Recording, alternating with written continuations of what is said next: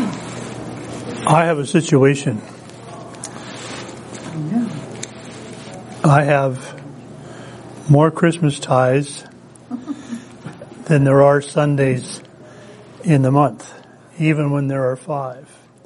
Even when we're doing 6 services in this month, if we consider the dinner and the program that we present next Sunday night.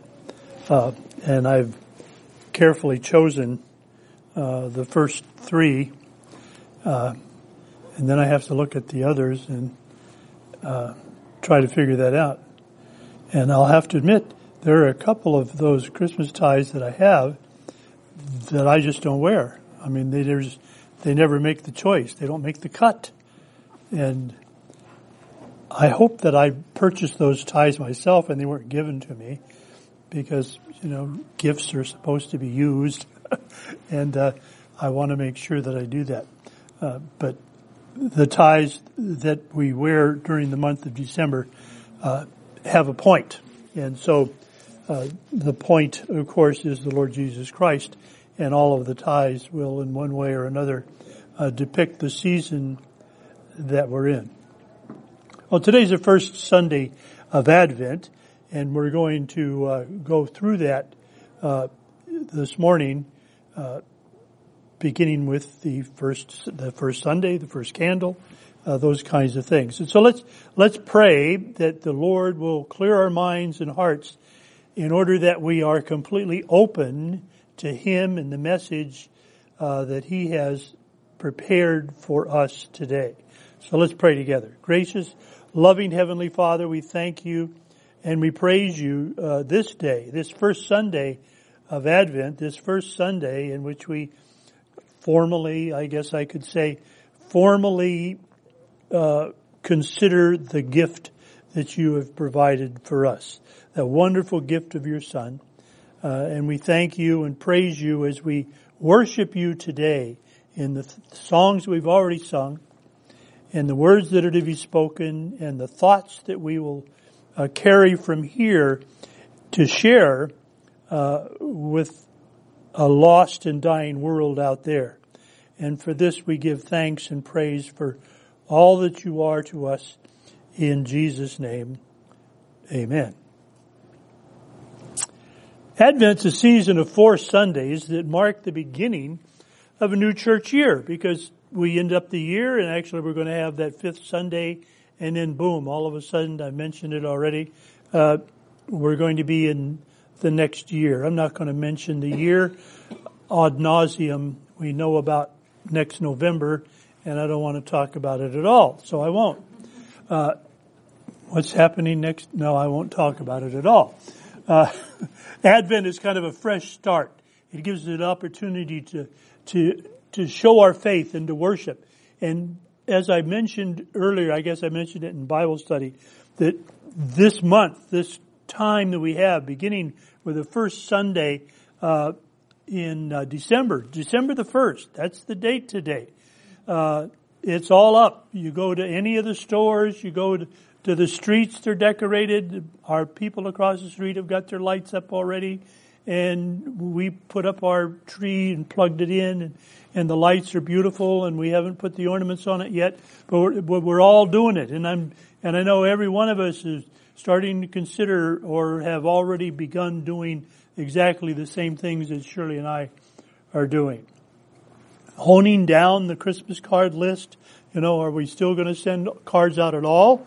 Because now in this technological age, we are, I'll just email everybody. Anyway, I don't want to go there. I don't want to argue for Hallmark here today. But it's the season. It's the opportunity that we have in so many different ways to celebrate what we're talking about here. Advent is a time to anticipate, spiritually prepare for the celebration of the birth of Jesus Christ, our Savior, God's gift of love. When we talk about the gift of gifts, whose birthday is it? It's our birthday. God gave us the Lord Jesus Christ for a specific purpose, and that's what this Advent is all about. Advent comes from the Latin. It means coming or arrival. And that's what we're looking towards. We're looking towards that magic date. I'm not going to argue dates and calendars now with December the 25th. That's for another day. But that's what we're doing. We celebrate in this month. This is the month that we celebrate, and we celebrate in this way. Bible readings, carol singing, and we've already done that today. That third hymn that we sang today, I haven't heard that sung in a long time, and what a beautiful song it is. I hope we get to hear it again and again through whatever medium that you celebrate as you go about. Celebrating Advent is a special time.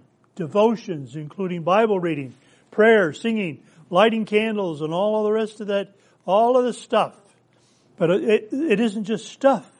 It's times of worship. It's time for us to come together in common thought, in common accord, which is why I pray that our minds are set aside. We're not worried about lunch today. We're not worried about making the airport on time. We're not worried about any of those things. Our focus is completely and entirely enveloped in the Lord and the Lord Jesus Christ. And so we come to the Advent table. And the Advent table is made up of, you see them here, and you'll see the colors are here. The purple regarding the majesty of the Lord Jesus Christ. And so we'll have the purple candles, and we've got the pink candle that we'll talk about later, and of course the candle in the center, the white candle, the single white candle representing what? But the purity of the Lord Jesus Christ. And today we're going to light the first candle. And I actually pre-lit it last night so that I'm almost positive that it'll light quickly. I won't take 3 matches, and please wax. Do your thing. Anyway, so let us now do that. A special prayer, and I have it written here, and I'm going to read it to you. Okay.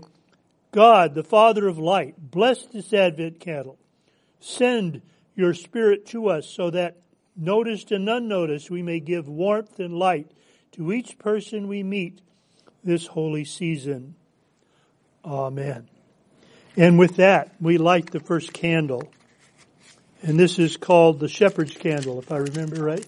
Prophecy candle. There you go. Thank you, Shirley. It's also called, and because it's the prophecy candle, it's also called the candle of hope. It's almost like I rehearsed it. But there it is. The candle of hope. So I'd like you to think in terms of the candle this morning as we consider what we're going to be talking about and what I'm trying to stumble over here. The thriving thought, the pushing thought, the enveloping thought is that of hope. And that's what we're hoping for. And as you think in terms of the Christmas story and Mary and Joseph and all of the things that we know so very, very well from the retelling, that it's a hope, the hope of the blessing to come. And so we light this first candle in the hope of the blessing to come. And the blessing is going to come in the person of a babe in a manger, witnessed by the shepherds and so on and so on. And we'll be talking about those things as we go forward. I did not rehearse where to put the burnt match. But there we are. So, with this candle, and we'll see how long it takes to burn. We'll be fine. We'll be fine, won't we? Okay, here we go.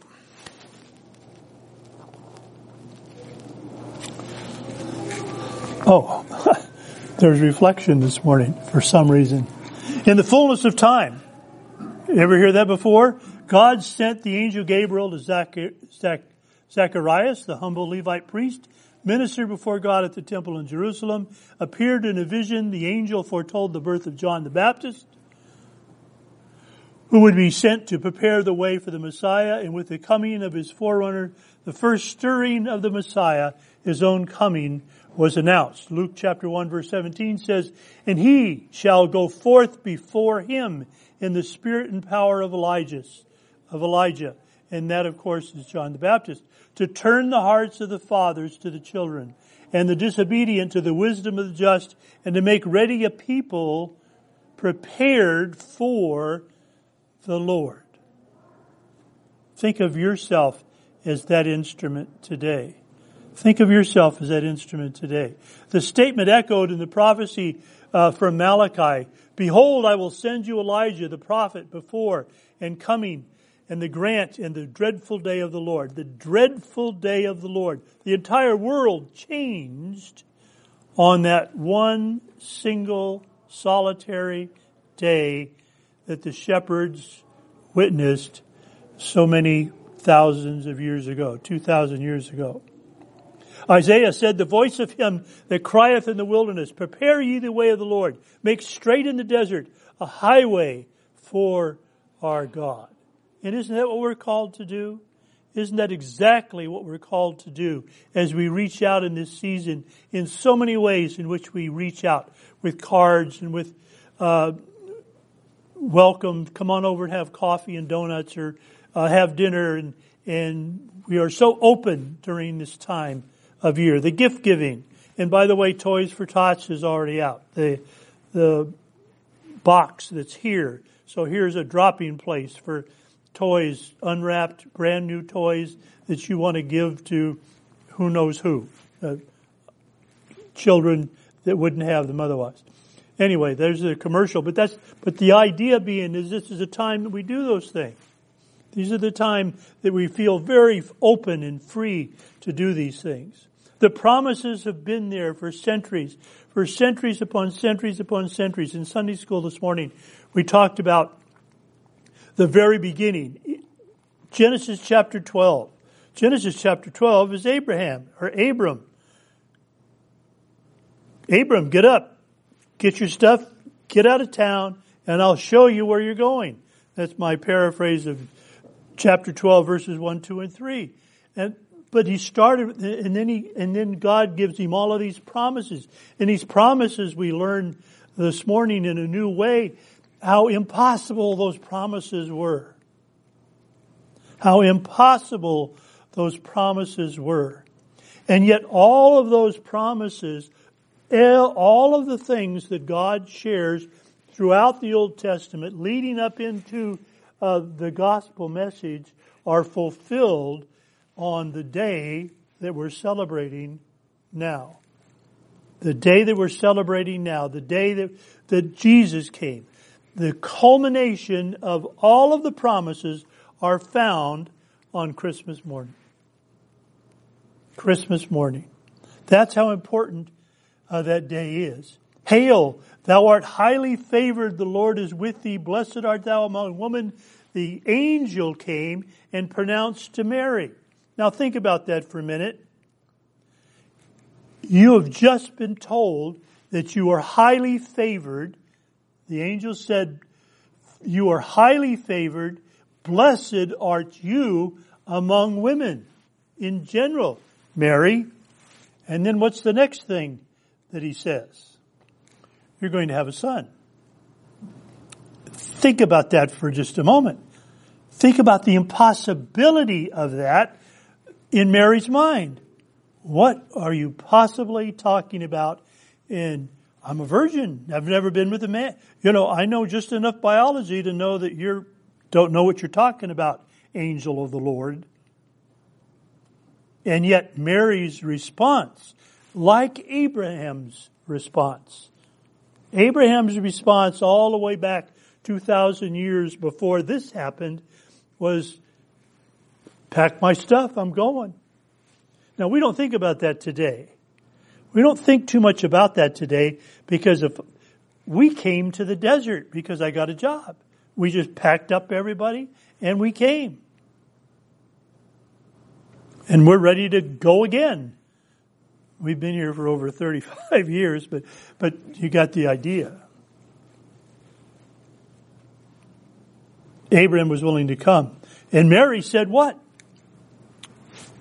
Be it unto me as you would wish. There again, my paraphrase. Mary's genealogy is very important. We all of us skim read the genealogies. All of those biographical sketches, Abraham begat and begat and begat and begat and all of the begats. And yet it's so important for us to see the begats, because in her genealogy we see that the seed of David is preserved. And through Joseph's genealogy, which we get in Matthew, we see that the promise that God made to David and to Solomon about the throne of David would continue forever is fulfilled. Because in the person of the Lord Jesus Christ, the person in the issue of Mary, Joseph as the stepfather, all promises are fulfilled. When in the fullness of time, Paul says in the book of Galatians, God sent forth His Son. God sent forth His Son in the fullness of time. What's the fullness of time mean? At the exact right moment in time, Jesus was born. But now, in order for Jesus to be born, all of those events had to happen. It's almost like when you plan a trip and you have, I got to make sure I got the tickets, I got the vacation from work, I've got the car fixed if we're driving, and we've made reservations and we've done this. We made all of the preparations so that we can do whatever it is we're going to do. And that's what God has done throughout history, all the way back to Genesis chapter 12, actually going all the way back to Genesis chapter 3. God has been laying the groundwork for this day that we're celebrating in this candle today. And the child she would bear, two parts of God's ancient covenant, would come together again in one person at last. I've made a covenant with my chosen. I have sworn unto David my servant, the seed I will establish forever and build up thy throne to all generations, Psalm 89 says. And that's what we have in Jesus. That's what we have in Jesus. O come, Emmanuel, the ransomed captive Israel that mourns in lonely exile here until the Son of God appear. Rejoice, rejoice, Emmanuel shall come to thee, O Israel. And I imagine we'll probably sing that before the end of the month. We sang it last Sunday. We sang it last Sunday. And you'll notice that I don't sing it in public. And you may all thank me collectively. And you see Rosie back there shaking her head. Don't hurt yourself. Don't hurt your neck. Okay. But there it is. For unto us a child is born, Isaiah tells us. Unto us a son is given, and the government shall be upon his shoulder, and his name will be called Wonderful Counselor, the Mighty God, the Everlasting Father, the Prince of Peace. The increase of his government and peace there shall be no end upon the throne of David and upon his kingdom, to order it and to establish it with judgment and with justice from henceforth even forever. The zeal of the Lord of hosts will perform this. Isaiah chapter 9, verses 6 and 7. Very common verses. You've heard them before. 700 years before this day that we're talking about coming up here in a couple of weeks, Isaiah the prophet spoke these words. For unto you a child is born. Unto us a son is given. The Holy Ghost will come upon you, it tells us in Luke chapter 1. And here we're back to the angel again. And the power of the highest shall overshadow you. And also that holy thing which shall be born of thee shall be called the Son of God. Jesus the Son. Jesus the Son. For he shall save his people from their sins. Matthew chapter 21. Isaiah says this, the Lord formed me from the womb to be his servant, to bring Jacob back to him. O come, thou King of David. Come, open wide our heavenly home. Make safe the way that leads on high, and close the path to misery. Rejoice, rejoice, Emmanuel shall come to thee, O Israel. That's the promise. Jesus came in order that you and I might live with Him forever. And now that word is not just a word that we throw out. It's a word that has meaning, that has substance. And it's the hope of glory. It's the hope of glory. That's what it's all about. Jesus, or God, through Jesus, if I can put it that way, God through Jesus in sending His Son has given us that hope of glory. Hope of glory. And that's what I want to talk about as we close the message today.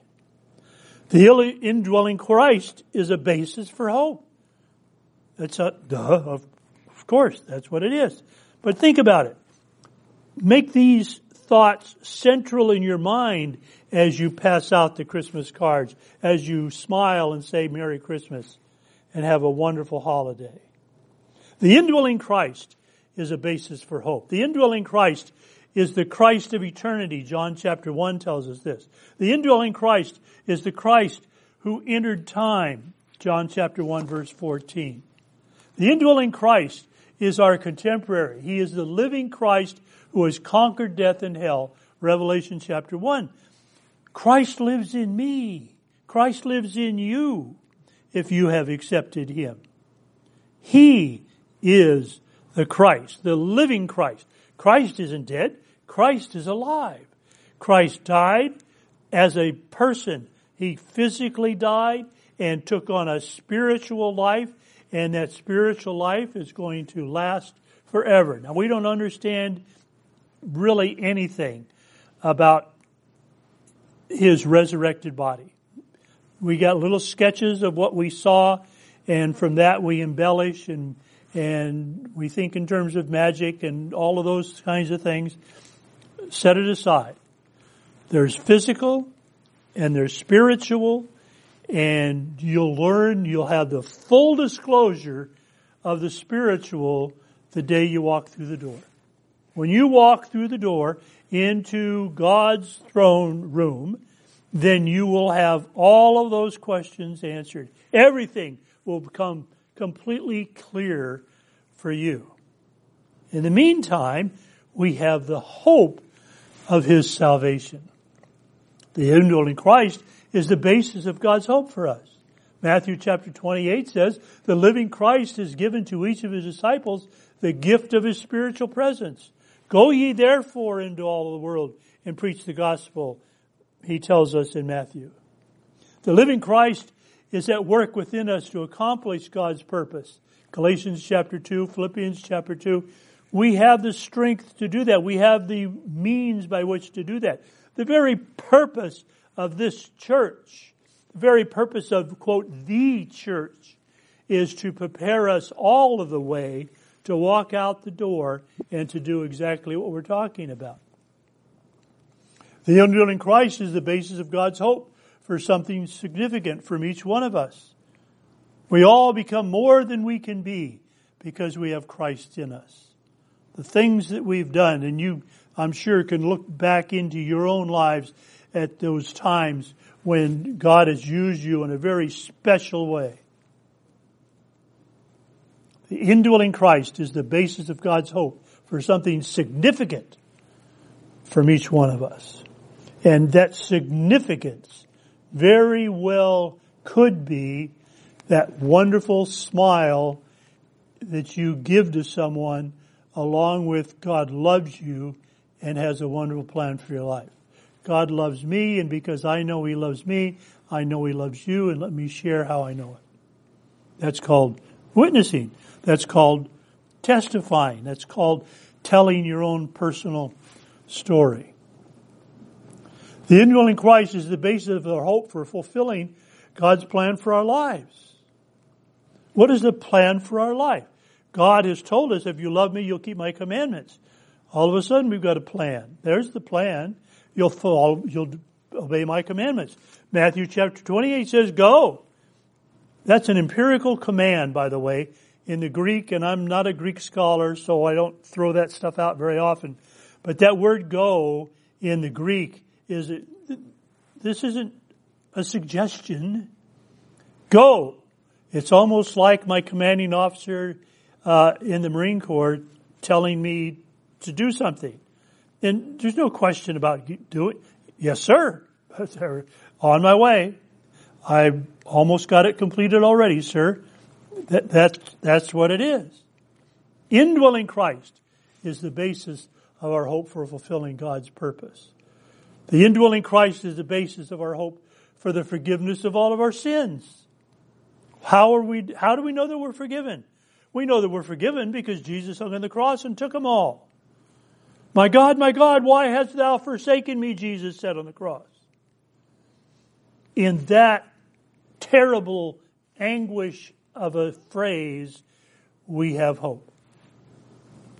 Because Jesus took upon himself the sin of the world in order that we might not suffer the very physical things that we see in the person of Jesus. Jesus took it all. He took the mocking, he took the beating, the physical scourging, even to the point of death. But he conquered it all. Didn't complain about being beaten up. Complained for just a moment to God, why have you forsaken me? There's that humanness, there's that little bit of humanness. He knew.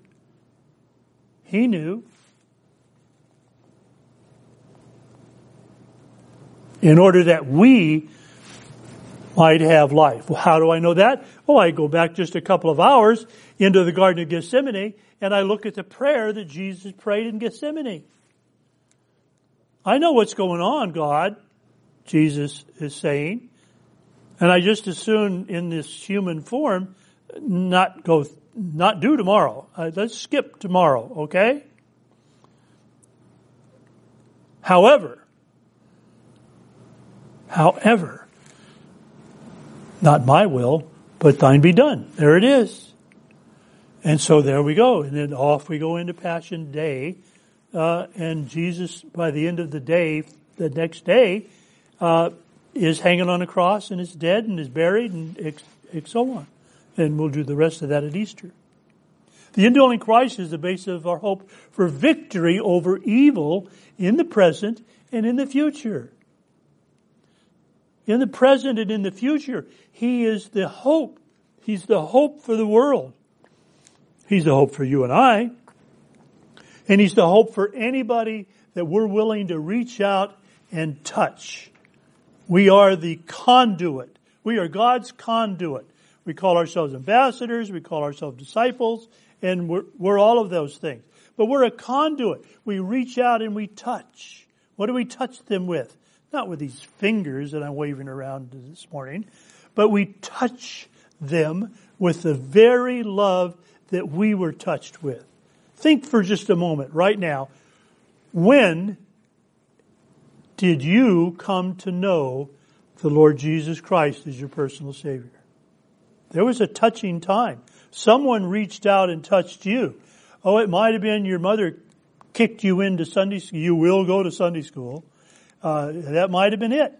And that Sunday school teacher that taught you the little stories and the songs and you did the little cutouts and all the cute little things that you do in Sunday school. But there came a time that all of that teaching from your parents perhaps, teaching from the church itself, Sunday school teachers and pastor, and all of those things came to a point where you realized you became so convinced you saw the very truth of what we're talking about today. And that's how you came to know the Lord. I can't help but think of Billy Graham's ministry as he shared one message. And it's interesting to me that Franklin has carried that on. He shares one message. It's John 14:6. What's John 14:6? I am the way, the truth, and the life. No man comes to the Father but by me. That's the upper room discourse. That's the day before Jesus went to the cross. And that's Franklin's home verse. That's my signature verse. I don't know if he's ever called it that, but the way he uses it, it is. But what a nugget of truth that is. I am the way, Jesus says, the truth and the life. No man comes to the Father but by me. That's the message. That's the hope of victory over evil in the present and in the future. And we got some evil out there. You can read the paper for yourself. You can turn on the TV and you get off the Hallmark Channel, and all of a sudden it's just terrible out there. You got the idea. The indwelling Christ is the basis of our hope for significant service. What is significant? Something significant is something that lasts. Something that lasts. I can't think of anything that lasts longer than eternal life. That sounds redundant, doesn't it? And it should be. It is redundant. But it's the truth. It's the basic bedrock truth. The most significant thing I can possibly do with this humble life of mine is provide the opportunity for someone to join me in that eternal walk. What's that called? It's called witnessing. Campus Crusade for Christ taught me a paragraph. I can still, word perfect. Word perfect. Rote memory. Successful witnessing. Successful sharing Christ. Successful witnessing is simply taking the initiative to share Christ in the power of the Holy Spirit and leave the results to God. And that's all that I'm asked to do. That's what God wants me to do. That's what Jesus is saying when he says, follow me. That's what he says when he says, go ye into all the world and teach the nations, baptize the nations. When do you baptize? You baptize after a person has, quote, seen the light and understands now the significance of God and the gift and what all of this Christmas stuff is all about. Then the baptism is what? Baptism is nothing magic. It's just a public declaration of, hey, I'm one of you. And that's the most significant thing that we can do. Now, do we do it by perhaps providing someone a meal that they need or providing some kind of physical love offering that is required? But that doesn't last. If I gave you a sandwich, and Jesus did this. He fed 5,000 people. And what did the 5,000 people do? Where's dinner? They came chasing Jesus for dinner. Hey, lunch, that was a good lunch. And we were filled, but now it's a few hours later and there's still no food around. What are we going to do? And they chased Jesus into the lake. Now, careful with how we do that. But there you are. A sandwich is just a sandwich. But the love of God lasts forever. That's the significant service. Indwelling Christ is the basis for our hope of heaven at the end of the way. And that's true, isn't it? The indwelling Christ is the basis of our hope for others. The indwelling Christ is the basis of our hope for others. Because without the indwelling Christ, we don't have the power to do that which we are called to do. If you look at Matthew chapter 28 very carefully, and you see, all power is given to me, the first part of the verse says. And because I have that power, I want you to go. Go you into the world and preach and teach and baptize and all of that business. Because I have the power. And by inference, he's saying, because I have the power, I'm going to give you the power. Because I have the power, I'm going to give you the power. Because I've received the gift. You can't possibly give the gift of the Lord Jesus Christ to someone else if you don't have it. You can't give I think this was a gift, this tie. So I'll use this as the example. This tie was actually owned by someone else before I got it. They owned it, if only with the idea that they were going to give it to me. That's, I don't know. But eventually it was given to me. That's what we're talking about. You got to have it before you can give it. And so that indwelling Christ is so important. And that's what Jesus said He was going to give you. All power is given to me, and you now have it because I am with you.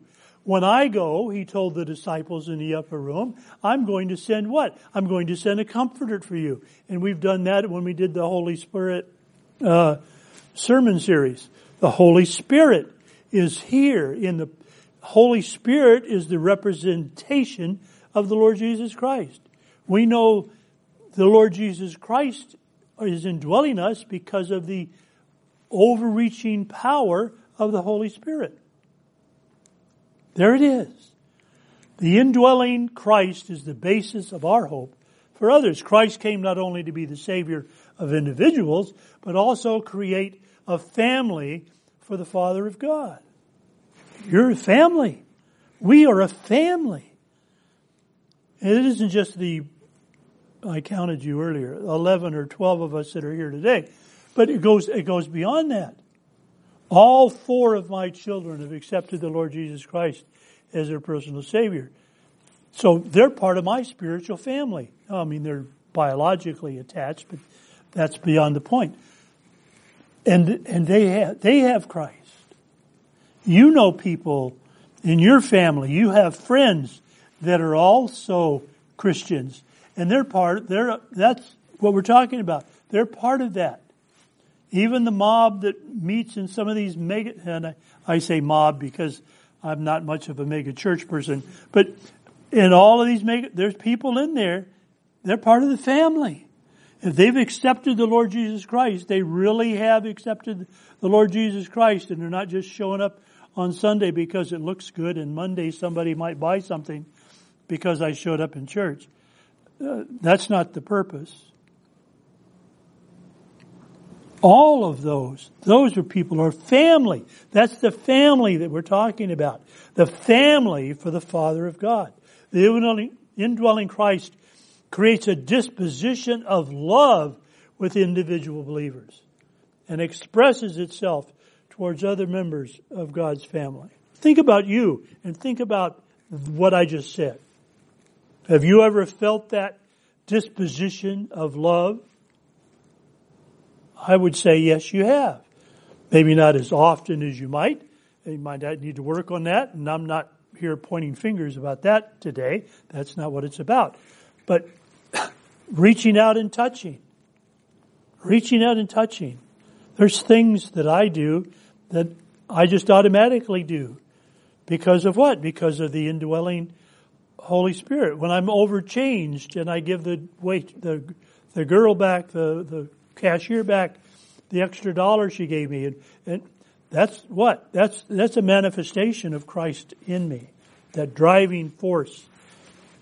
And when people thank me for that, I mean, because they don't, in this world, hey, you get out the door with $1, it's yours, right? That's the world today, isn't it? But no, it isn't the world. The world, the way God would have it to be, is the way in which, using that as the one example, is the way it should be. I don't misuse anyone. I'm not here to misuse anyone. This is the hope.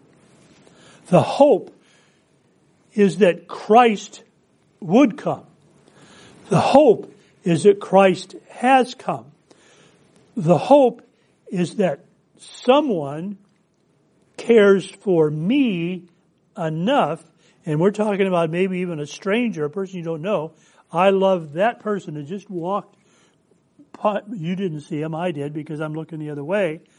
Walked down this aisle. I love that person so much, and I haven't any idea who they are, what their name is, etc., etc. I love them so much that I want them to meet the Lord Jesus Christ, or at least have the opportunity. And then they have to make the choice. Successful witnessing is simply taking the initiative to share Christ in the power of the Holy Spirit. And then what? God takes over. And leaving the results to God. The indwelling Christ is the hope for us. The indwelling God, if I can put it that way, has been the hope from day 1 in the Garden of Eden, or day 6 in the Garden of Eden, if we want to go for special creation. There it is. It's been the same. Abram, I want you to get up and leave. Leave your family behind. Leave everybody you know behind. You take your wife and your whatever goods you can pack on the back of the donkeys, and I want you to go. And when you get where I want you to be, I'll tell you to stop. Really? Where's Google? I mean, we don't go anywhere without Google anymore. We put it in there and we get the road path and turn left and turn right and the rest of that business. And when's the last time that you took a step of faith? A step of faith for the Lord Jesus Christ. Well, I don't think that person, look at that person's face. They don't want to hear this message. They don't want to hear about God's love. They're so far away from love that it's just, what a waste of time. But it's not a waste of time. Go you into all the world. Don't you love that 3-letter word? All. And Jesus meant all. Well, maybe not them. Heaven wouldn't be heaven if they went. I don't want to go if they've gone. All that ridiculous thing that we talk about. Heaven wouldn't be heaven if Hitler's there. The hope. And that's what the candle's about. And the candle was lit as God interacted with Adam and Eve. The hope has been there ever since. The plan of salvation was laid before God said, "Let there be light."